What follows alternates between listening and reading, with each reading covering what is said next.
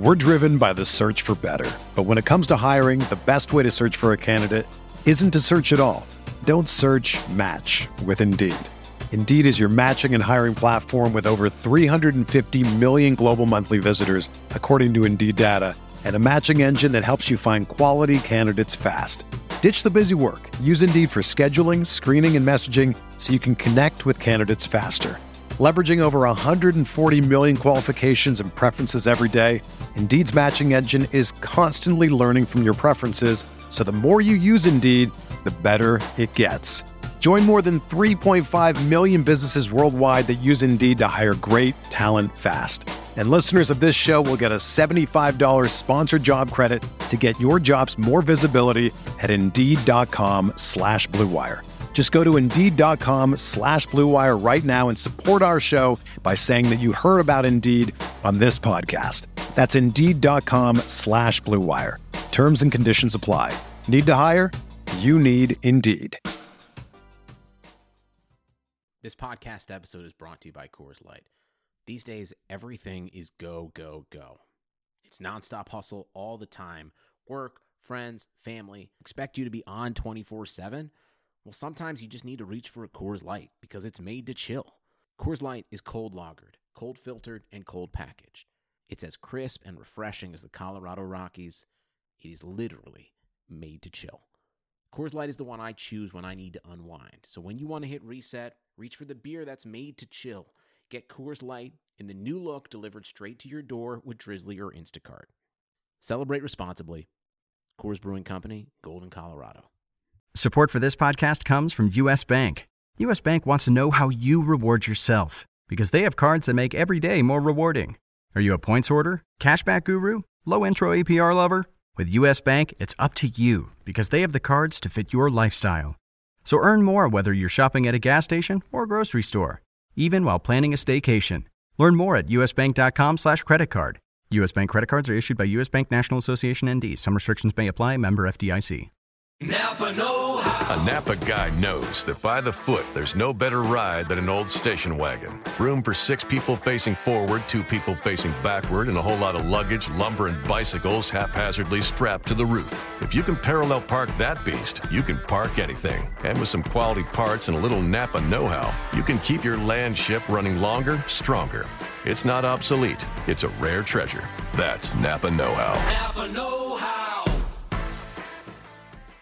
Geico presents sharing versus oversharing. Earlier this week, Claire Tippins shared a princess nickname generator, 3 pictures of her dog wearing a tutu, and 2 online quizzes, including what candy is your dream castle made of? Claire, your sharing has tipped the sugar scale and turned into oversharing. But have no fear, princess. Geico has something worth sharing with your internet kingdom, like how you could save hundreds on your car insurance just by visiting geico.com. No magic wand required. Geico, 15 minutes could save you 15% or more on car insurance.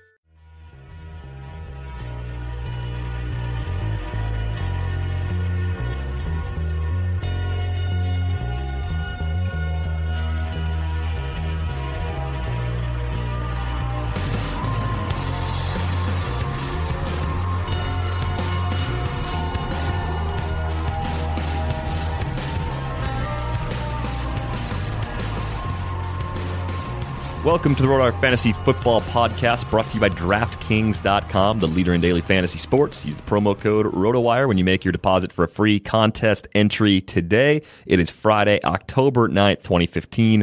We are on the verge of Week 5 of the NFL season. At least we've started it, I guess, based on the fact there was a Thursday game this week. It did happen, ugly as it may have been. Derek Van Riper here with Mario Puig, of course. Our podcast is available on iTunes and Stitcher. If you could leave us a nice review, we would greatly appreciate that.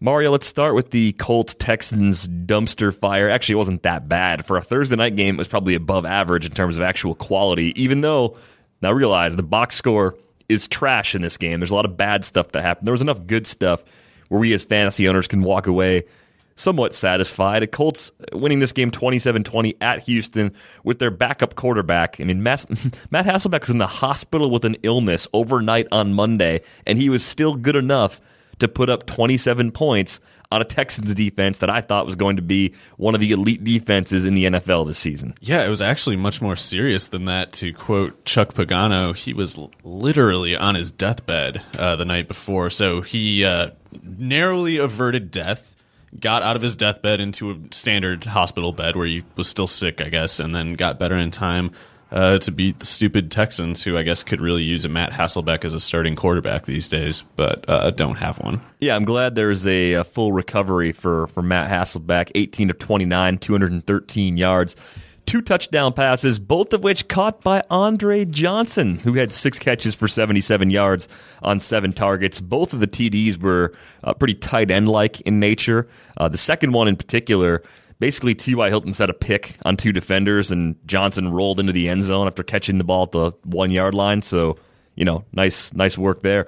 One joke that came up during the XM show today that I feel like is worth repeating here is that, the last time Matt Hasselbeck was a starting quarterback, Andre Johnson probably was one of the greatest receivers in the league. So, in his mind, it's 2008.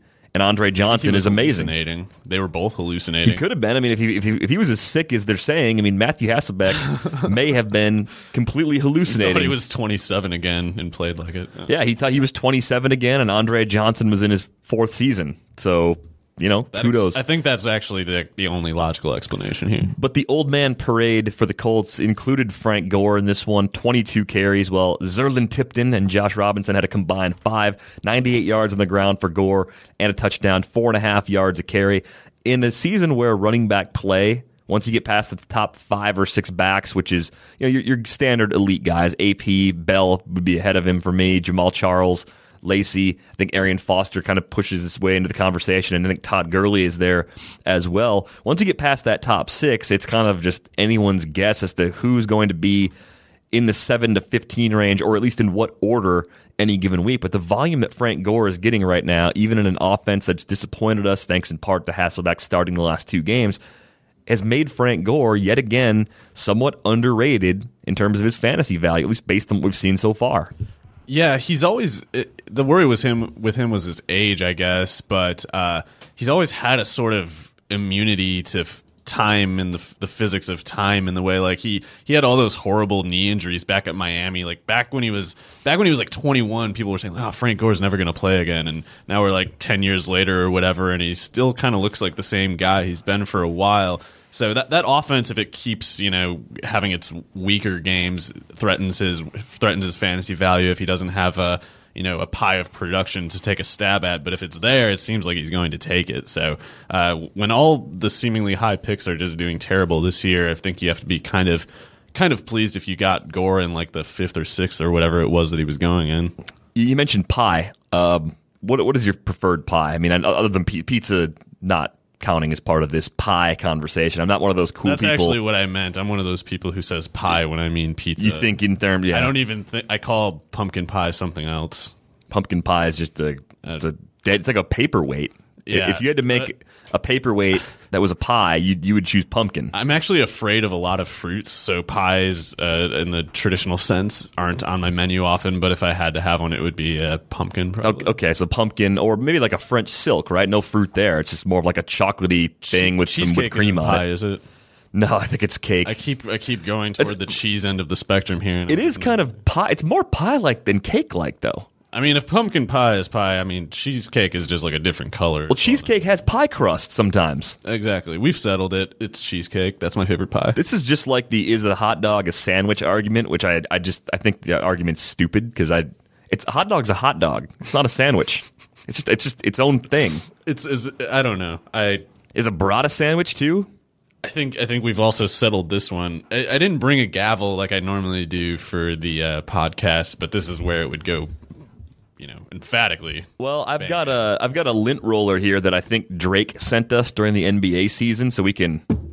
That's our gavel sound. I don't know if that even got picked up by the microphones. What pie is and what sandwiches are not. In 5 minutes and 40 seconds, we've managed to take a podcast that has actually grown somewhat in popularity over its 2 years of existence. Reverted and probably all progress just now. Just threw it all away by slapping a lint roller on the table. So my apologies to those of you who thought we were good people hosting a good podcast. I think we're certainly not the latter. Hot dogs the whole time. Yeah, on the Houston side of this matchup, Arian Foster, 118 yards from scrimmage, thanks to 9 catches for 77 yards. Colts did a good job bottling him up on the ground, but he got 19 carries. It seems like he is healthy enough to take on his regular workload. That's why I lumped him in with those backs we talked about before. I guess Matt Forte would be part of that conversation too, based on workload. DeAndre Hopkins, even with the quarterback change in this one, Ryan Mallett taking a pretty big hit to the chest after going into the game with a chest injury and probably being in a position to lose his job either way. DeAndre Hopkins goes off again. 11 catches,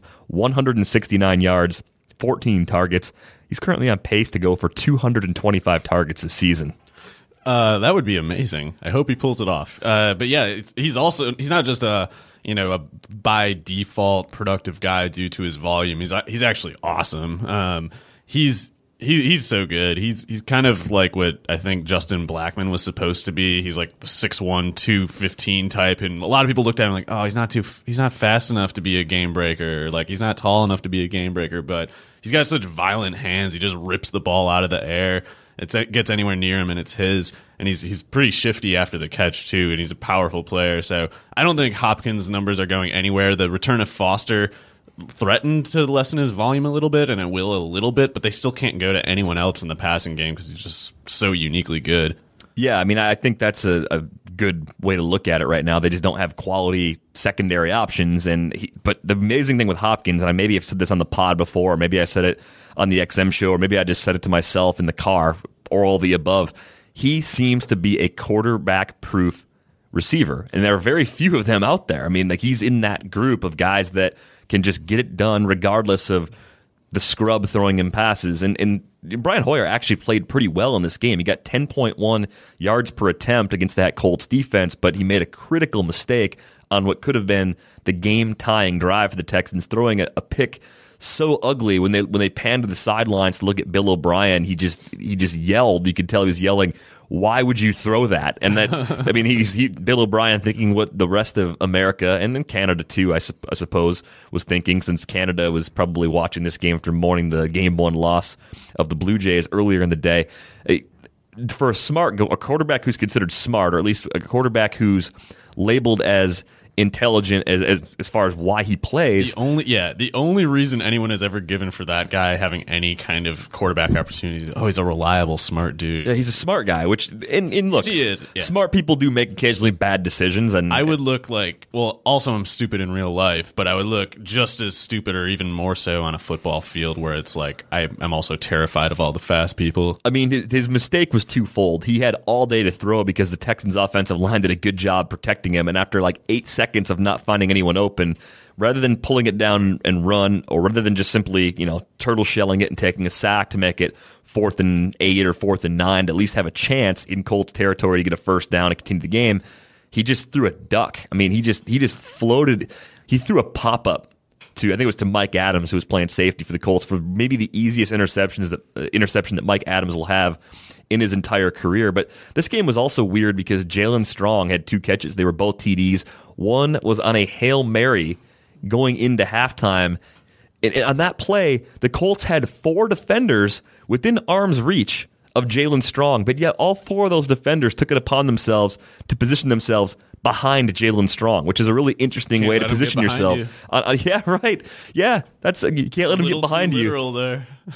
I mean, hey, you got to be a little more clear with your direction as a coach. Like, you can't let them get behind you, and at which point you get to the end zone, then you want to be in front of the receiver. But nevertheless, especially when you have 4 guys, you could have surrounded him front, back, left, right, and ensured that he doesn't make the catch, and yet it happened. So Jalen Strong scores twice. DeAndre Hopkins has a good game.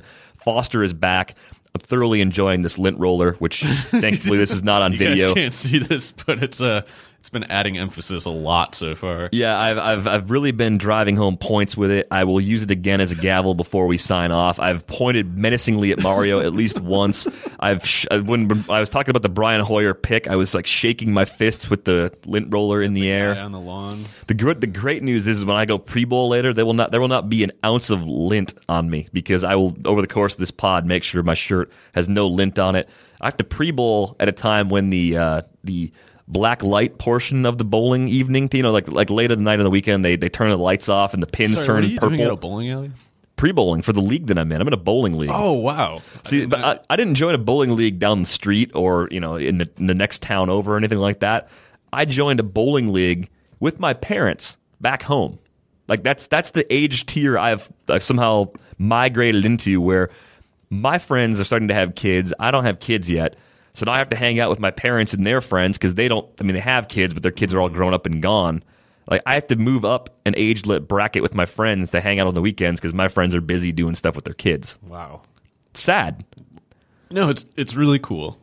This is the sad progression of my life, which, again, continues to be serving as a primary host of a podcast that is just leaking followers and listeners faster than any podcast has ever leaked them before. But I think that's pretty much it for this game. I mean, I would expect Hoyer to be the Texans starter the rest of the year. In 2 quarterback leagues, he's probably useful because we're in the bye week portion of the year. But stupid NFL draft talking guy in me wants to mention that it's crap that Bill O'Brien doesn't let Strong play more. I know those are 2 fluke touchdowns, but man, Cecil Shorts is doing 5.5 yards per target or something. Get him out. I don't know. Like, Strong is big and fast, and he catches the ball. He makes amazing catches. Let him keep doing that. Yeah. So on a game where he caught both of his targets for touchdowns, including that Hail Mary, Keith Mumphrey was targeted 8 times. Dude, that guy didn't do anything at Michigan State, and yet Jalen Strong's but we got to keep Jalen Strong on the bench until he starts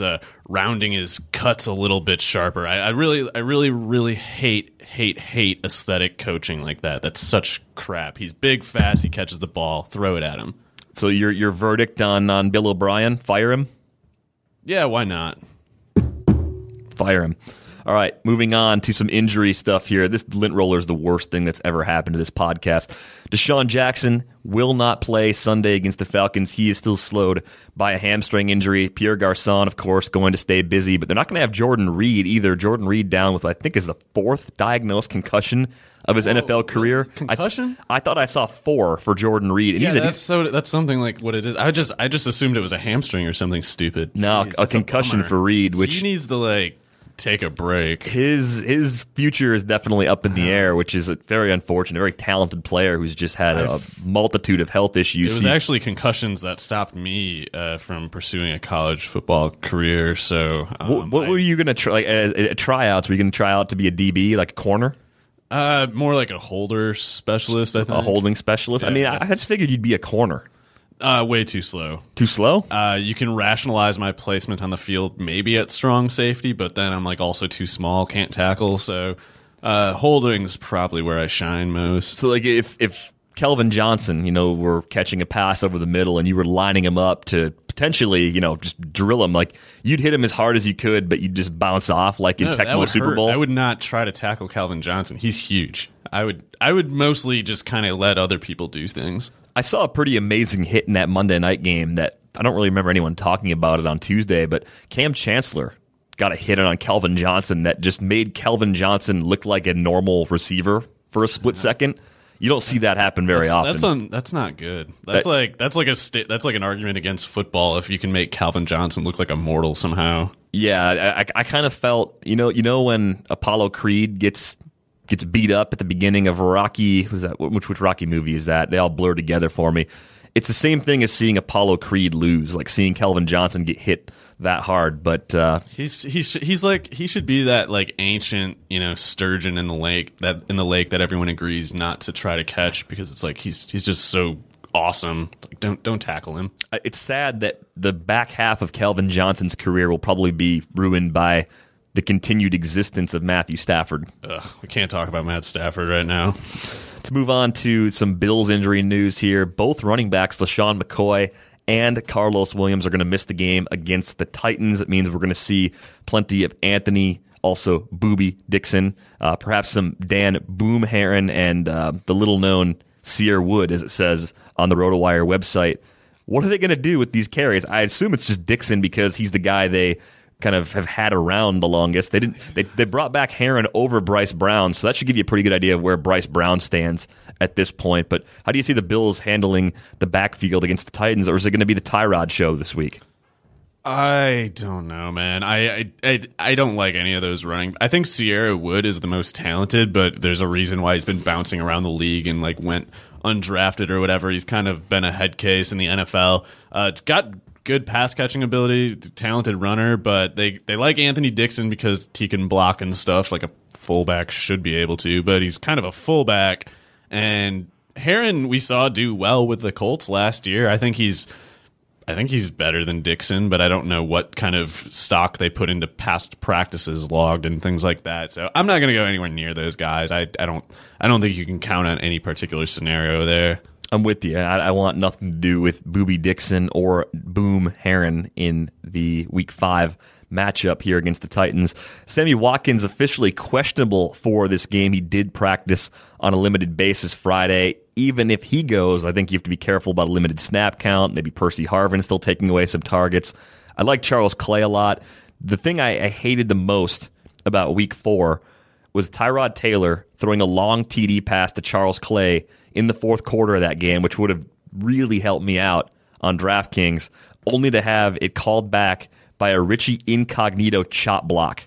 Like the biggest scumbag, I can't even necessarily say that, but an elite scumbag in a league that has a good number of them on a play that's the dirtiest scumbag play you can pretty much make on the field. Dude, Incognito stole your money. Yes, he did. He roughed you up and took your lunch money. Yeah, that's pretty much what he did, and Which that's is probably what he would do in real life. In real life, he would walk up to me, beat me up for no reason, like and take my wallet. 35 years old, that man would take our lunch money, both of us. Yeah, and he'd call me a nerd, and he'd call me a field fairy for playing soccer, and all the things that. Hopefully, no toilets are nearby when this happens. I know my head's going in. He's a big guy. I don't think I could really do much about it. Like I'd be kind of in a bad way there. Man, so at least Clay had a good game otherwise, though. Yeah, it was great. I mean, I did well enough, but I just to have a 50-yard TD or something thereabouts taken away on a stupid dirty play like that from a dirty player who I can't stand, like that's the worst. At least you didn't pivot to Greg Olsen like I did.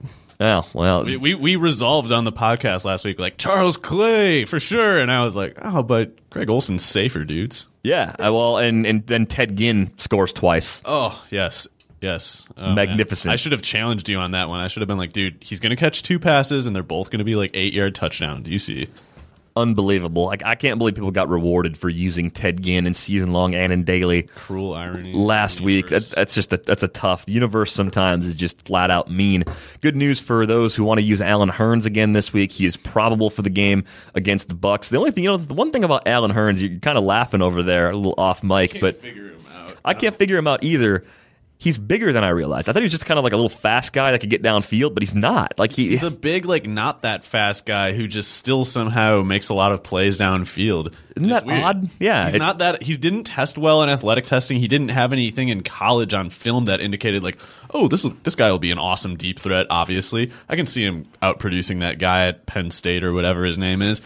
He's just like a totally middling kind of prospect who has like C grades all around but apparently he's just the man or something. I don't know. Yeah, it's kind of bizarre. I had him on my bench in the Stake League last week, though, so that's fantastic. In a week where I had Anquan Bolden in my lineup and Jermaine Kearse, I think I had going. Dude. Great week, yeah. Good time to mess up your third receiver spot. I'm not sure even I would have gone with Jermaine Kearse. I would have gone Bolden, but Philip Dorsett. Yeah, and that was horrible management on my part. I deserved every bit of the lack of production that came my way. But Allen Hurns probable for that game against the Bucs. Good spot for him. Steve Smith maybe dealing with transverse process fractures in his back. We're not really sure. I don't know how exactly you can play with that. It's the issue that Tony Romo had, I think, last season. Yeah, like quarterbacks like Bryce Petty did it at Baylor last year too, but that's like you put on a flak jacket and you cry if someone touches you. Like running at receiver, like if anyone could play through it, Steve Smith's probably that guy. He has enough hatred to fuel himself through it. I just don't know if it's like a responsible thing to let a dude with cracked back, things go running against the Cam Chancellor laden secondaries of the NFL. Especially when you're 11 games away or 12 games away from retiring. He's 36, dude. Right. Don't let him play with a broken back. Don't ruin the rest of your life in your final season playing through fractures in your back. Like that, to me, seems like something that you'd hopefully think through. But if anyone's going to play through it, Steve Smith eventually will be that guy in the next couple of weeks. Doesn't look like he's going to go in week 5, so it'll be the Kamar Aiken show at receiver for the Ravens. And hopefully, just hopefully, if we're lucky, Mario, if we are lucky, we will see more Darren Waller. Oh, really? Are we going to? I want to. Okay. Yeah, I didn't. I assumed it was going to be like Marlon Brown or something boring like that. Well, if you will it, it is no dream. Michael Campanaro, also slot guy. I don't know. I'm not actually going to approach this team at all, but yeah. Well, I think Campanaro ended up on the IR. Oh no! So that's why I'm more optimistic, and still no Brashad Perriman. So that my friend, that is why I think we may see Darren Waller. He's so big and fast. He's so big and he's so fast. Just throw it at him. He's too big and fast not to get targets if he's on the field. Yeah, that's the thing about it. What are you doing otherwise? Just throw it at him. Try it. Crockett Gilmore didn't practice Friday either, so the Ravens may be without him against the Browns as well. Marshawn Lynch will be a game-time decision for Sunday's game against the Bengals. Hopefully you didn't cut your shares of Thomas Rawls just yet. I know the output against the Lions from Rawls wasn't great, but the volume was still there, and Fred Jackson's banged up. Yeah, and I think Rawls is a pretty good prospect too. So more often than not, that scenario, I think you get a better bang for your buck.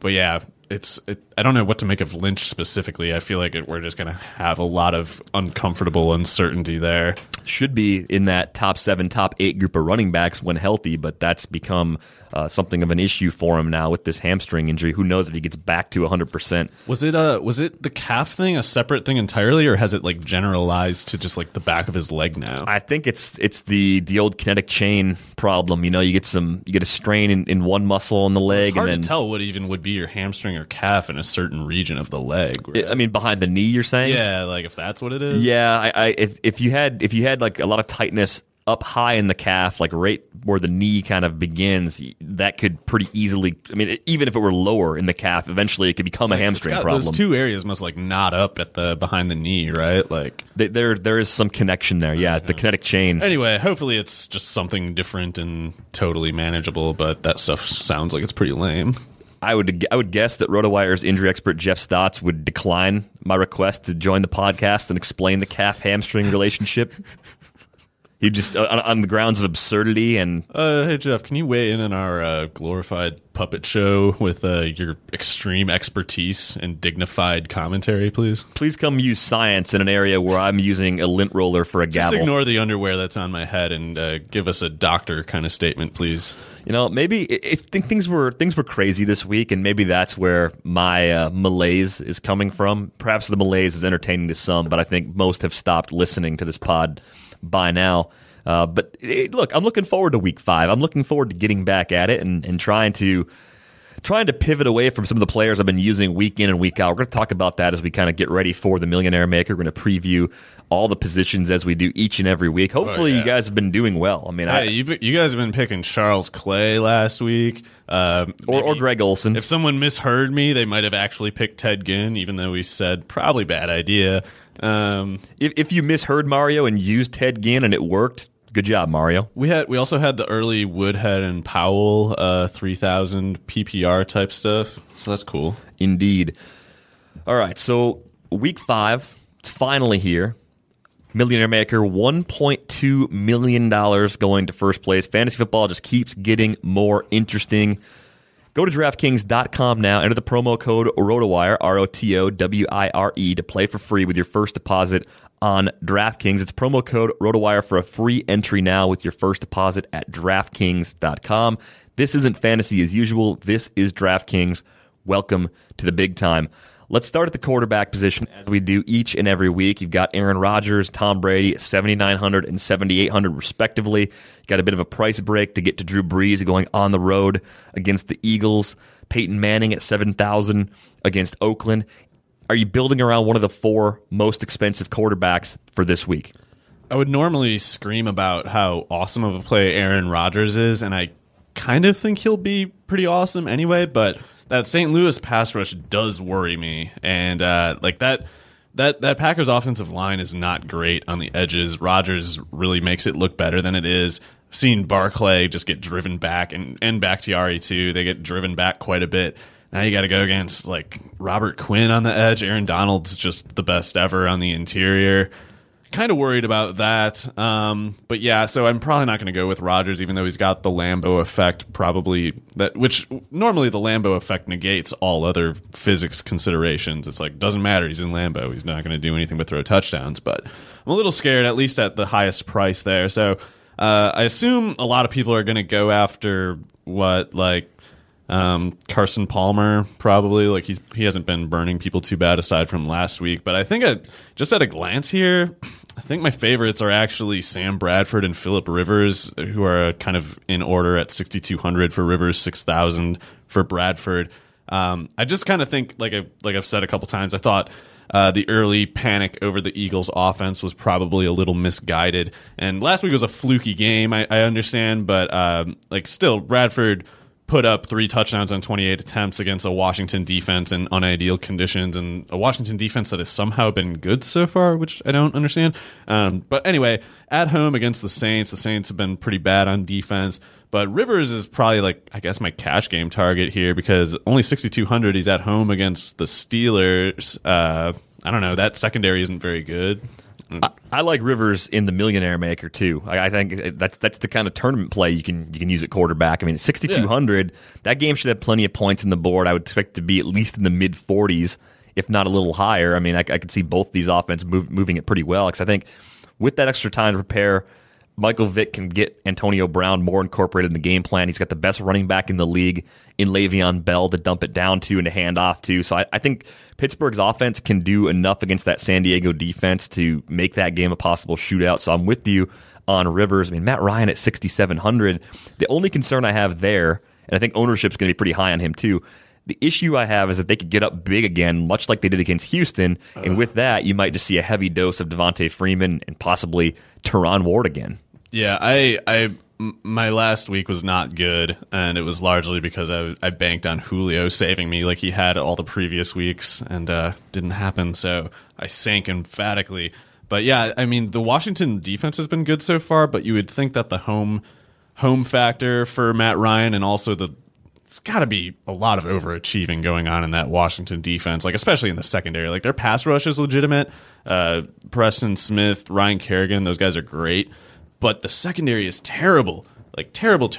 Something has to give in that secondary, and obviously Julio is the type to give it a reason to. So I don't know. I don't know what to expect out of Kirk Cousins in this game. Like the Atlanta defense isn't that good, but it'll be an interesting test of like Atlanta's defensive mediocrity versus Cousins' prolific failure tendency. I know some people get really amped up when a player goes up against his former team, but coaching going up against your former team, I think, is also kind of an area where you might look at a team that's going to be a little more aggressive as a result of the circumstances. I mean, Kyle Shanahan may want to just stick it to the Redskins. He may just want to run up the score on them a bit, and it's not necessarily up to him. I bet a lot of former employees of Dan Snyder happen to feel that way. That's what I'm saying. So, this could be the week that Julio not only bounces back, but somehow has his best game of the season, even though he's had some great ones already. Yeah. I'm just to be clear, I am not worried about Julio. I think he will. I think it's more likely that he violently progresses to the mean this week and makes up for last week than it is that he has even a middle of the road game. It just doesn't seem like it can happen, especially with Roddy White not having a place in the offense. I think Freeman is the one you worry about regressing this week, and I think he will, because I've liked Freeman. I liked him when he came out of the draft last year, but he's not a game breaker. I refuse to believe that this is who he is. I can see him staying very steady, like a Gio Bernard type maybe, but not more than that. So Julio's going to get some of that 6 touchdowns over the last 2 weeks that Freeman's been taking. I've seen some tweets out there, and I feel like one of them is RotoWire scribe Jerry Donabedian, but I've seen other people throw this out there too. The idea that some of the Florida State skill position players in particular have been significantly different players pretty soon after leaving college. Carlos Williams may be an example of someone that just looks a bit different than he did during his time in college, and maybe Devontae Freeman does fit that description. I watched him a little bit more last week than I had in previous weeks, and he seemed to have good vision, quick decision-making, but then a little more of a burst than I expected. He looked a little faster than I recall. Fast out of his stance. It's more like the 15 to 40-yard range where he'll get caught. But yeah, I liked him a lot coming out because the vision was there. He runs with more power than his frame would imply because he's one of those guys who just has low momentum. Like we saw Ahmad Bradshaw break 1 million tackles in the NFL, even though he was probably like 200 or whatever. But yeah, he's just got that like momentum factor, the low build, center of gravity, etc. Very good pass catcher, obviously. It's just that he's not really the type to really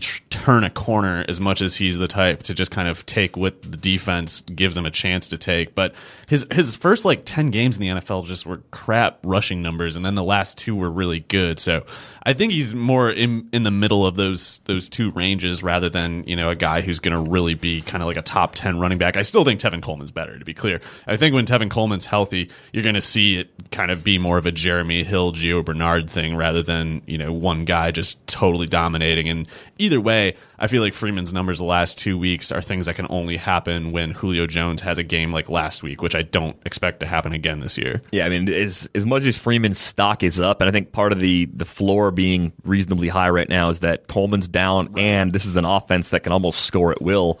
He's going to get a lot of carries in the red zone. That's what I like about him. We're kind of on the the running backs now, right? Let's see, he's up to 6,300 now. Devontae Freeman is. Man, what a difference a couple weeks in this stupid sports league make, where DeMarco Murray's below him, and I'm like, no way am I picking him. DeMarco Murray can't play. Not to go too far off topic there, but yeah. There's no script here. We have no plan. Like we're just talking. We're just 2 guys enjoying a conversation about the Millionaire Maker. I read books and stuff. I'm lying again. I buy books, but I don't read them. Like it's become a sad cycle. But so Le'Veon Bell at 8,500, that's more like it. Maybe even should be higher than that because he's just amazing. Like do you think Michael Vick being out will somehow result in even more, like a more sustained catch rate for Bell? Because he's got 7 in each game so far.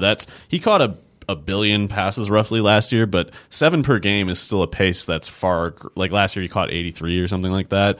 That's like a 5 per game kind of rate. I feel like he can go like another 6 or 7 just because Vick's, going to get himself in trouble with a pass rush, and he's going to need to have check downs eventually, even if he's way too slow to look for them. But yeah, he's not gonna complete passes to like Marcus Wheatons of the world, or even I'm not convinced he'll get anything to Martavis Bryant either. And we don't even know how quickly they're going to implement him into the scheme here. But 8,500. I guess I'm probably not going to go with much Le'Veon Bell just because that is a bit up there, and Jamal Charles 700 less. They're usually kind of like the same thing in any given slate. 2 matchup-proof guys who are awesome pass catchers. Just kind of closing the book on quarterback. I mean, Russell Wilson is 6,900, but the offensive line is brutal. I just wonder if that Seahawks-Bengals matchup is such that the Cincinnati offense, especially being at home, can do enough to force Russell Wilson and the Seahawks to throw it more than they typically would. Is this actually a good spot for the Seahawks offense and for Russell Wilson in particular at that $6,900 price tag? I don't know if going against Geno Atkins is the kind of thing that you want to see out of a guy whose interior line is notoriously bad. It's getting more and more like as if Russell Wilson is truly on his own in that offense, and I'm not sure. Like he's great, like he's on a Hall of Fame trajectory right now, but I don't know if he's really superhuman enough to just rise above that. There's nothing going in his favor in that setting except for playing at home. Like the offensive line is bad. He doesn't have the only good receiver they have is Tyler Lockett, and they don't let him play, and they don't design routes for him. Or Jimmy Graham's their only good receiver, sorry, and they have him block or whatever. So I don't know. There are certain reasons why there's reason to believe Wilson will do well, but I don't know that the matchup itself is much reason for excitement. So thinking in terms of some other tournament quarterbacks and just really cheap options, Nick Foles, 5,200, maybe in a situation against Green Bay on the road where he has to throw a lot. You got Mike Vick at 5,100 against the Chargers. You've got McCown at 5,100 going up against a Ravens defense that is at home but without Terrell Suggs. Brandon Weeden, 5,100 against the Patriots team that's probably going to put up 40-plus points, and attempts galore could be coming his way. Then you've got Bortles and Jameis Winston going up against each other in that Jags-Bucks matchup, also at 5,100. Do you like any of those cheaper options for tournaments? No, but I guess we're not. That's kind of why we have to look at them, I guess. But if we're going with one, I feel like it's got to be McCown. Like 40-plus pass attempts in his last 2 games. Even Josh McCown can project safely to 250 yards on 40 pass attempts, Yeah, he can do the 6.3 YPA.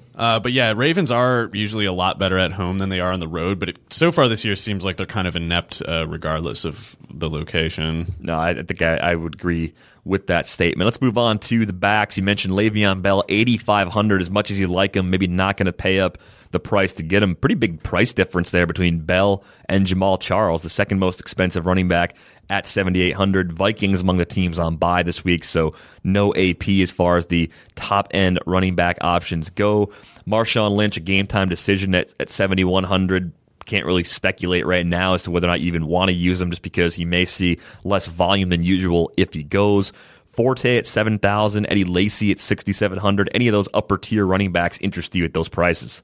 Yeah, Charles always is interesting at under 8,000. The Bears, I mean, I feel like their defense is better than it looked in the first couple of weeks, but I also don't think it's as good as it looked against the Raiders. So I think Charles comes back. I think there's a reason to like him a lot there. But after that, I'm not going to get excited about Forte at Arrowhead. I can see the Bears offense kind of imploding in the face of that. Let's see. Lacy against St. Louis is pretty interesting because if I'm the Packers, even with Rodgers' background in Lambeau, I'm going to want Lacy to run at that defense more than I'm going to want Rodgers to have to run away from Robert Quinn.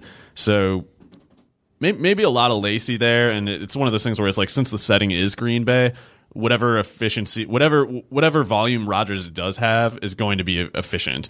So if he's throwing the ball, it's obviously going to be better chances of Lacy being in touchdown range in any given carry than they would be on the road. So I like Lacy quite a bit. He's below 7,000 at 6,700. That almost seems like a price that's like dictated by his kind of decreased workload while injured. So he's supposed to be like fully ready to go now. So I wouldn't be worried about that at all.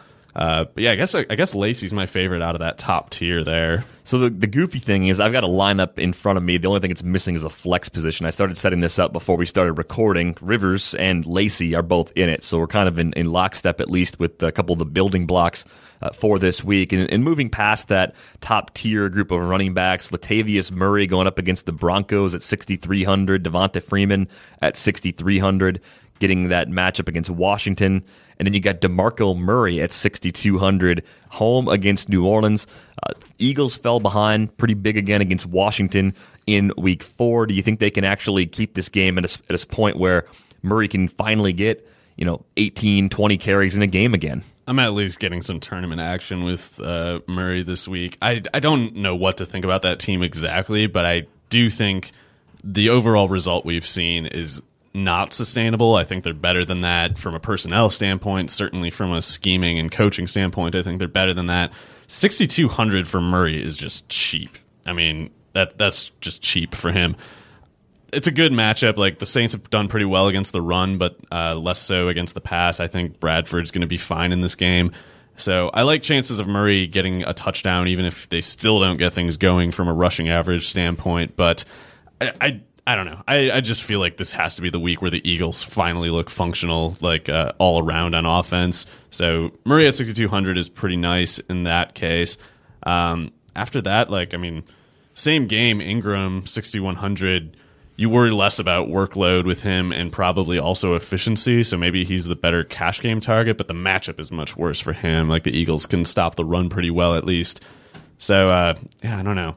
I might just pass on that range entirely and drop down to so not to skip the names such as Jeremy Hill, Joseph Randle, but Randle I'm not going to consider at all against the Patriots. But Jason Garrett hates him now, it seems like. Yeah, I don't know. I can't tell on what basis the Jason Garrett begins to develop any kind of distaste that would actually change his plans, because it's why you got Christine Michael there? We know he's faster and bigger than Darren McFadden. Put him on the field. Also Garrett, kept DeMarco Murray on the bench behind Felix Jones, etc. So it's hard to know what that guy's going to do with his personnel management at all. But in any case, 5,800 for Justin Forsett at home against the Browns might be where I look next. I mean, we know he's going to get volume, especially if Steve Smith is out. There's reason to believe. In fact, I think that Forsett's reception total will go blaring up after catching none last week, following 3 games in a row with 4 receptions. So I like Forsett a lot in that range. It's hard to find a guy with that price going against a team as vulnerable as Cleveland's, who has that kind of workload stability. Cleveland this season giving up the 4th most fantasy points to opposing running backs so far. I mean, you look at Chris Ivory in week 1, 91 yards, a couple TDs. Dexter McCluster, 98 yards on the ground on 10 carries. Dexter McCluster. The great Dexter McCluster. Latavius Murray went for 139 and a score against them. Danny Woodhead caught a lot of passes and ran for 54 yards on 8 carries. On top of the 38 yards Melvin Gordon chipped in. You know, the thing that makes me sad about the matchup last week is that I could not will Melvin Gordon to have a great game. I thought it was going to happen. It was one of the things on the list of stuff I was just wrong about last week. And at least our guy Danny Woodhead showed up. He's still cheap too, by the way. He doesn't let us down. He just doesn't. I can't. So we really have to get him on the pod. I hope we can get him at some point. Such a worker. I just want to get him on during the bye week or something so we can really kind of bolster the credibility of what we're doing here overall. But moving down this list of running backs, C.J. Anderson probably can't even go near him at 5,300. Ronnie Hillman, 4,900. I mean, that's like just too high for me to consider gambling on Ronnie Hillman. I don't know. Like if he was down, like he's higher than Doug Martin and Gio Bernard, and not that I'm excited about Gio, but Doug Martin showed some signs of life last week, and he's going against Jacksonville. There's no way the Jags blow out the Bucs at Tampa. I mean, the Jags, Mario, in overtime, this is what they did. TJ Yeldon rips off a long run on the first drive of overtime. Gets into Colts territory. That's awesome. Great long run. They take him out of the game because it was a 20, 25-yard run, something thereabouts. They take him out. They put in Toby Gerhart and proceed to run. You have to. They ran Toby Gerhart for the first time on the opening series in overtime. Instead of calling one of 3 timeouts. He's the veteran. To rest TJ Yeldon or call a run play. Or run play action where Toby Gerhart just hurls mass at somebody trying to rip off the head of Blake Bortles. Anything else would have been good. And instead, they lose 2 yards. They fall to 2nd and long. Bortles misses on a couple of passes, and they punt. And it's all because they didn't use a timeout to simply run TJ Yeldon instead of Toby Gerhart. I don't understand how an NFL head coach could get that wrong that much. Well, it takes the wisdom of an NFL head coach to see how it was actually a totally awesome idea. So just trust them, okay? Just trust them. Just assume that it's all going to be fine. Carlos Hyde, 4,900, has got a line that's having some issues, but could that be a sneaky tournament play, just given that the interest in him is probably dwindling pretty fast? Yeah, man. I mean, I'm not picking him, so that could be a way to separate from the herd a bit. I'm just so sour on San Francisco everything, and Giants defense quietly got a little bit stronger last week when Oamagbe Odighizuwa got back from his injury. He's a good run stopper on the defensive line. The defensive line in general, I mean, did pretty well against Buffalo. So I'm not psyched on Hyde at all. But in this range, there is quite a bit of potential value, not just Doug Martin and the obviously implied greatness of Danny Woodhead, but I mean, this is extremely stupid because this is me never learning a lesson that I've had fair chances to learn many times over. But LeGarrette Blount at 4,500 against Dallas. I mean, I know it's not in New England, but I still have to think Dallas gets just stomped on in this game. And it makes sense for the Patriots to not spend that much time passing with Greg Hardy back. I mean, not that it's any easier to run against Dallas with Greg Hardy in there, but after they get, their 21-0 lead in the second quarter, that's got to be like 30 plays at least that Blount would be in on from there. They're not going to run the clock out with Lewis, are they, or Bolden or something like that? I saw Blount at 4,500 and thought that was kind of interesting too. I think that's pretty sound logic as far as him getting chances. It's a very similar late situation to the Jacksonville game. They're going to run out clock. Brandon Weeden is not making this a game. No, I don't see that happening. I mean, the thing about using Blount though is that you have a lot of options in this tier, as you alluded to before, who are really interesting. TJ Yeldon at 4,400, Doug Martin at 4,700. Todd Gurley. What? $4,300. Oh, man. I know the ownership rates are going to be crazy high, and by that I mean I suspect they'll be high. I don't have any knowledge, of course, but $4,300 for Todd Gurley, who could be one of the top 3 most talented backs in the NFL already, going into his 3rd NFL game. Is he a must-play at that price, even though there's going to be a lot of entries out there who want to plug him in because he allows you to do so much more elsewhere? So in a GPP, he's far from a must-play. He might even be like a slightly discouraged one, but not for me. I mean, I feel like you start to fade more aggressively when the price is higher than 4,300. I mean, that's even if you save that 4,300, get someone else in there at a comparable or lesser price who does better than Gurley, like the leftover money isn't enough to like really act on in any way. So you're just changing him for the sake of variation rather than like actually, channeling the efficiency of your investments in any way. So at 4,300, I don't see much upside in fading because, like, granted, there is a bunch of other like GPP type considerations in this range. Like we got both Washington guys, Matt Jones and Alfred Morris at 4,000. I'm not doing anything with that, but it's I can't argue against the possibility of one of them having like 2 touchdowns or something like that. Thomas Rawls, obviously, if Lynch is out. Spiller last week got going. It's a tougher matchup against the Eagles, but I mean, we know he's not there to run the ball. He's there to play receiver in the backfield, and he had 5 catches for 99 yards and a touchdown against Dallas. It looks like he's back. It's hard to recall this, but there was a time when he was fully healthy. I don't know if this was like 3 years ago or whatever already, but when he's healthy, Spiller is really good with a football. Like, it is hard to tackle that guy, and he's faster than pretty much everybody. So 3,800 for him, PPR scoring definitely in play. More tournament than cash game, obviously. But so 4,300, like Gurley is the guy in this range who has cash game reliability and the same tournament upside.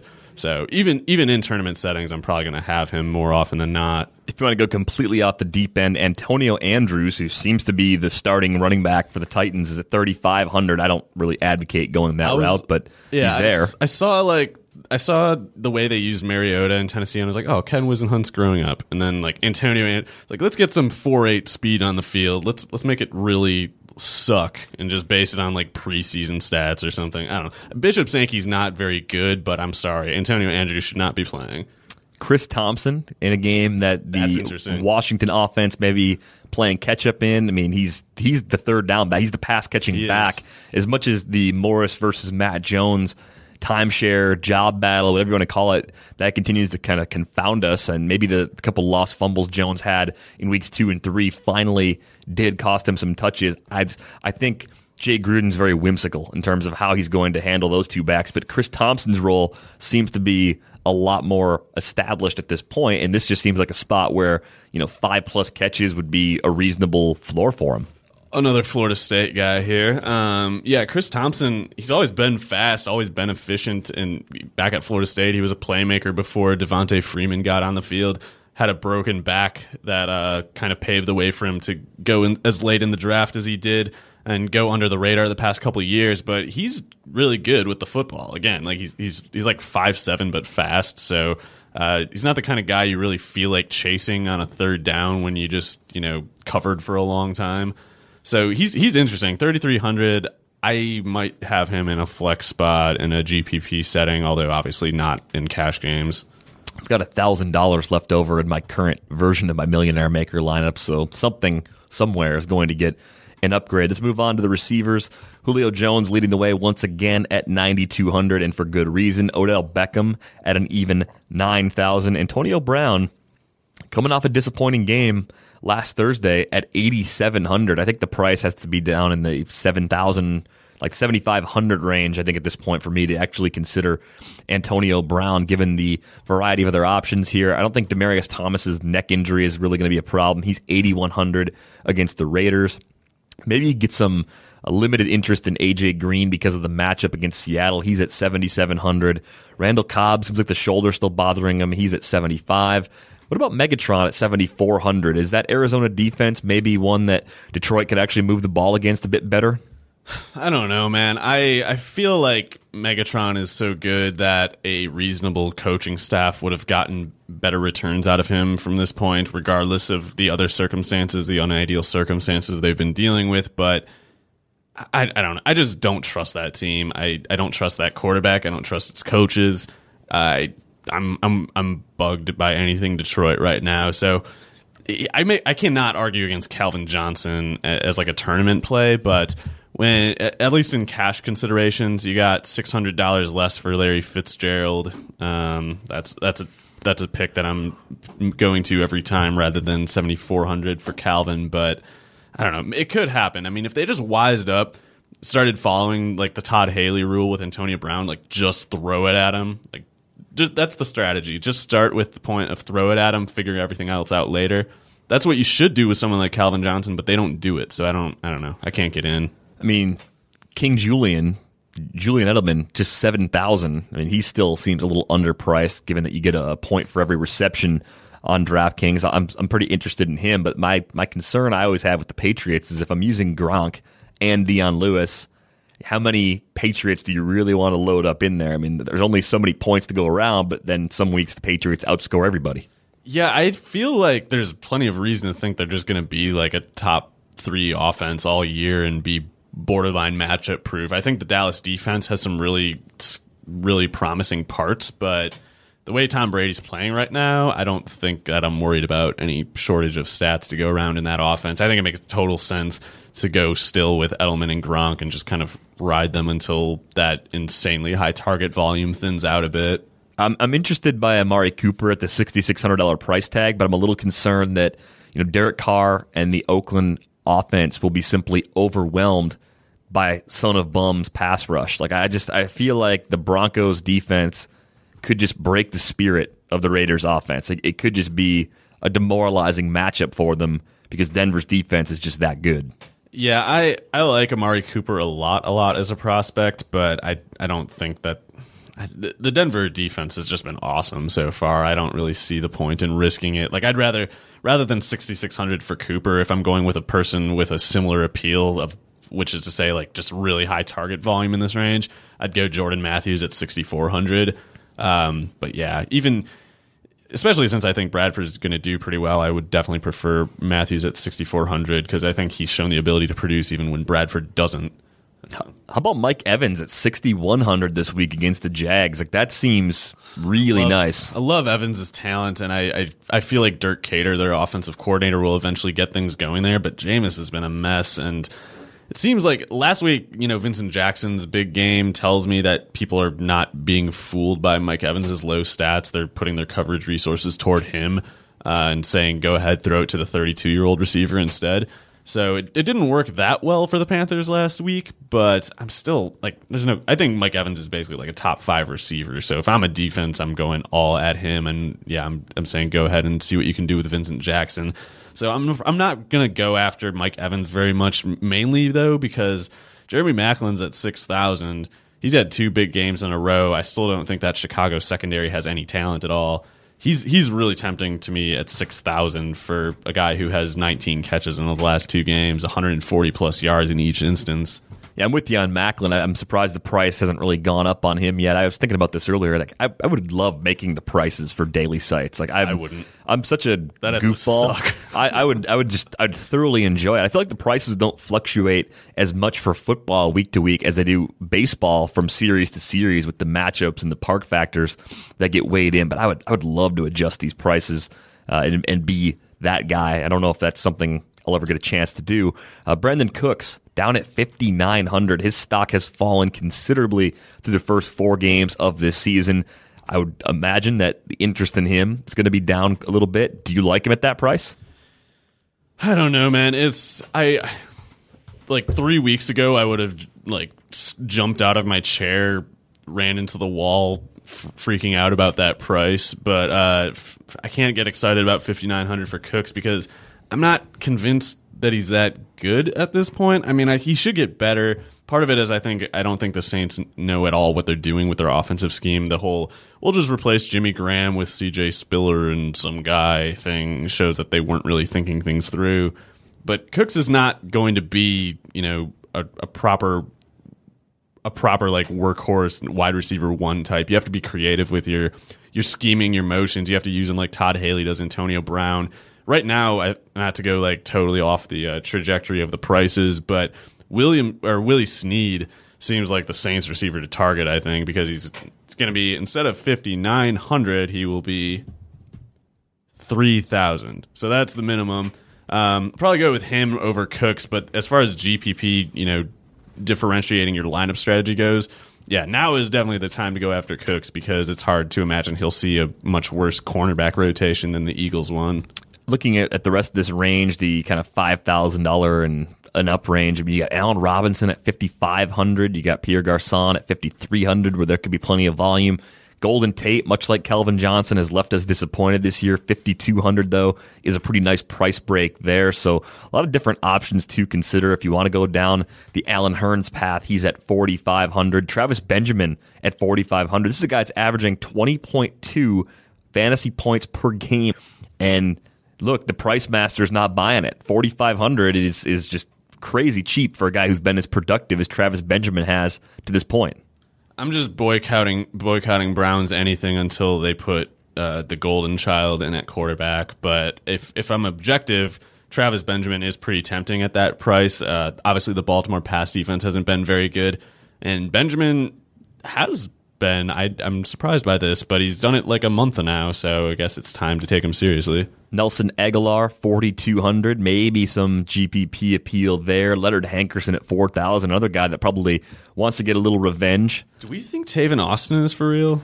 Yeah, I kind of just glazed over him, but he's been getting more targets than I would have expected. They're finding different ways to get the ball in his hands. Is he finally the player people thought he'd be as a rookie? Yeah, that was a pretty high pick, 8th overall. I don't think he'll ever reach that kind of height, but it's not like he's 5'4" or something. It doesn't make any sense that why like guys like Antonio Brown can make an impact, why Austin at like 5'8.5" or whatever at blazing speed that he has, and the rare ability to run with the football, that they can't find some schematic way to emphasize his strengths.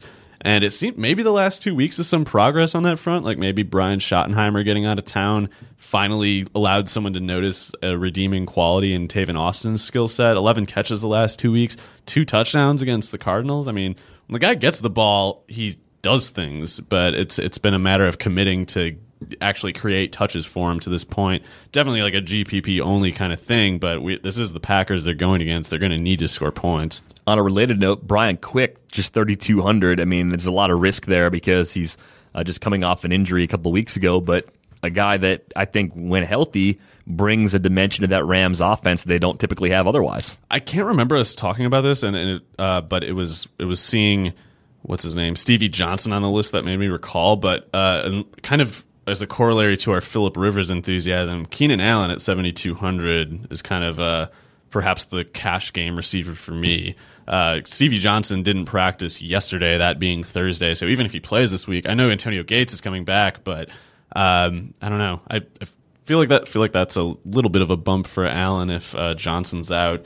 But yeah, as we were mentioning earlier in the glorious Baltimore passing game, we've got Kamar Aiken at $3,800. Probably going to have to deal with dreadful efficiency from him, but the targets might be there if Steve Smith is out. 8 catches for 55 yards. I mean, we're at sub 4,000. It's profitable. That's like 13.5 points. He had 5 catches for 89 against Oakland, then a goose egg the next week, then 5 catches for 77 and touchdown. I don't know. He was heavily targeted after Steve Smith left that game. That was the guy Flacco kept going to. If Gilmore is messed up and Steve Smith is messed up, it's like, what are they going to do but throw it to him? And Darren Waller. Darren Waller has to be involved. Kamar Aiken definitely one to throw out there. I mentioned Brian Quick before as a discounted option. What about Cole Beasley at $3,100? With the Cowboys likely to be down double digits at some point early in this game, perhaps as soon as the first quarter. But, I mean, like, Brandon Weeden, if he throws it 35-plus times, he can only throw to Terrence Williams so much. So Cole Beasley and Jason Witten both should stand to see pretty good volume. I need to be more objective about Cole Beasley and stop evaluating him as a prospect rather than a point per reception scoring system option, which he's got 6 catches for 62 against the Saints. And I don't know. I wouldn't be surprised if this guy never scores another touchdown in the NFL. I think he's really bad, and it's hard for me to pick a player who I just think is not good especially against. I don't think the Patriots are going to let Dallas get that much garbage time stats. So, but yeah, with Lance Dunbar out, there are even more targets available for Cole Beasley. So it wouldn't be the most shocking thing if he had something like 8 catches for, like 70 yards or something like that. Moving on to the tight end position, Gronk 7,500. I've got him this week. I'm just going to pay up for him because I think you can save the money at quarterback with someone like Rivers. That kind of makes up the difference. But if you're not paying for Gronk, who do you like as that next option? Dude, Eifert. Yeah. 4,600? Yeah, I don't think I mean, I know Cam Chancellor's back, but I don't think safeties can cover that guy, and I don't think the Bengals will have as much reason to throw to their receivers, obviously, with those cornerbacks in play. So I like Eifert a lot at 4,600. What's wrong with Charles Clay right now? I don't think anything's actually wrong. I mean, limited at practice. Okay, so I mean, he's fine. Clay is in play again this week, especially if Watkins is out again. I don't know, and Carlos Williams being out might even be another subtle boost to the potential target volume. But yeah, I mean, with Jordan Reed banged up, with Eric Ebron's banged up, he might not play. So I think I'll settle on. You're not going Gary Barnidge at 3,800 against the Ravens? That actually is tempting. I mean, Gary Barnidge has been doing really well the last couple of weeks and getting heavily targeted. He's up to 3,800 now. I'll probably pass on him this week, or maybe like a GPP variation. But otherwise, like I really like Richard Rodgers' place in the Packers offense. I feel like he's a top 10 type fantasy tight end, at least with Jordy Nelson out and Devontae Adams messed up, because he's a big dude with a mean stiff arm, and they don't have a big target on that passing in that receiver rotation. Like Ty Montgomery's the biggest one at 6 foot 220 or something like that. So if you believe in the thinking that a bigger target equals better viability in the red zone, which I think is pretty indisputable, I think you have to like at 2,900 an at home Aaron Rodgers tight end like Richard Rodgers. So he's someone that I might go with. If I make 2 cash game lineups, he'll be in probably one of them, even at 2,900. But yeah, Gronk's going to be in the other. Or second tight end as flex at 2,900 could open up some things elsewhere too. Little risky. I thought the minimum was like 3,000. That's surprising. Yeah. So otherwise, like the other GPP one is on the other side in that game. Jared Cook, maybe. I don't know. He's always a huge pain in the butt. Disappoints me all the time. I just needed him to be decent last week because Gronk was on bye in the Stake League and he couldn't even do that for me. All you needed was a little bit, and he just didn't do it. All I needed was like 60 yards. I would have been okay with 60 yards. He didn't even get that. Yeah, I mean, Green Bay, I don't know. They're going against the Packers. They're going to have to throw. He is big and fast, even though he sucks at everything else. Defense and special teams, where do you want to go this week? For me, the Broncos, I mentioned them earlier, is just a great defense with a great matchup. Even though it's on the road against Oakland, I think they can give Derek Carr fits in this one. But who else do you like? Do you like the Bills going on the road against Mariota? Do you like the Cardinals up against Matthew Stafford? Maybe the Seahawks against Andy Dalton, although it's on the road. And they haven't given up a touchdown, I think, since Cam Chancellor came back, if I'm not mistaken. So they've looked pretty good. Do you like the Patriots up against Brandon Weeden? Like, what are you doing with that defense spot this week? There's no like slam dunk favorite in here for me. Let's see. I feel like that's what the Broncos are, though. Like that's the one that I'm going to gravitate towards, at least for now. I don't know if I'll reconsider something a little off the wall, like Jacksonville against Jameis. I don't think I could do that. Like that to me would be like a tournament play, and even then, you might just end up with 5 points. Yeah, I guess it's probably the Broncos. I would have said the Cardinals, but I don't know if I care enough to spend another 200 on it. Chiefs against Bears? Home at Arrowhead? Actually, that is pretty tempting because, especially if Jay is gimpy. I mean, Justin Houston doesn't sleep. Arrowhead's not a place you want to play in general. So, yeah, the Chiefs are actually quite tempting. That might be like your favorite, like cash game, vague bargain type defense. Yeah, it doesn't seem like there are many of them out there this week, though, so I'll probably have quite a few shares of the Broncos. Playing against Rodgers at Lambeau has a way of deflating your seasonal DST point per game average. So, yeah, they're probably deflated a bit from that game. Yeah, that's a good point. We're still dealing with 4-game samples here for most teams. That's going to wrap things up for us. Thank you for listening to the RotoWire Fantasy Football Podcast, brought to you by DraftKings.com, the leader in daily fantasy sports. Use the promo code RotoWire when you make your deposit for a free contest entry today. Also, check out RotoWire for free for the next 10 days by going to rotowire.com/pod. You can check out all the tools, including the lineup optimizer. Definitely a good one as you get ready for the Millionaire Maker and the other DraftKings contests this week. Once again, for Mario Puig, I'm Derek Van Riper, the RotoWire Fantasy Football Podcast. We'll be back with you on Monday.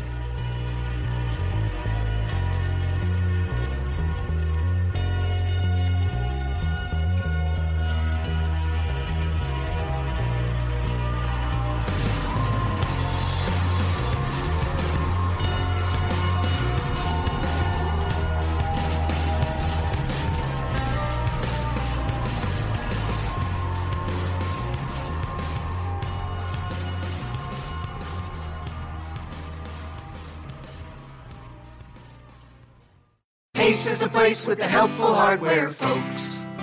At Ace, your backyard's right in our backyard, which means we have hand-picked products that are right for the birds in your neighborhood, like premium bird seed, suet, birdhouses, and feeders. Stop by your local Ace and get everything you need to attract the birds you want, including Ace Wild Bird Food, on sale now. Now through Tuesday only, when you buy 2 20-pound bags of wild bird food, get a third bag free. Only at Ace, the helpful place. Offer valid through February 28th at participating stores. Mother's Day is almost here, and you can get her the most beautiful time-tested gift around. A watch she can wear every day from Movement. Whether your mom is into classic dress watches, rare and refined ceramics, or tried-and-true bestsellers, Movement has something she'll love. And right now, everything at Movement is up to 50% off site-wide during their Mother's Day sale. A watch is a gift that celebrates all the time you spent with Mom, and a Movement watch is even more than that. Movement uses industry-leading materials for their fresh, modern watch designs, from technically complex ceramics to vintage-inspired style, all for an incredible value your wrist and wallet will both love. And with one-size-fits-all convenience and fast free shipping and returns, it's a stress-free shopping experience. Save big on the best Mother's Day gift ever with Movement. Get up to 50% off site-wide during their Mother's Day sale at MVMT.com. Again, that's up to 50% off at MVMT.com.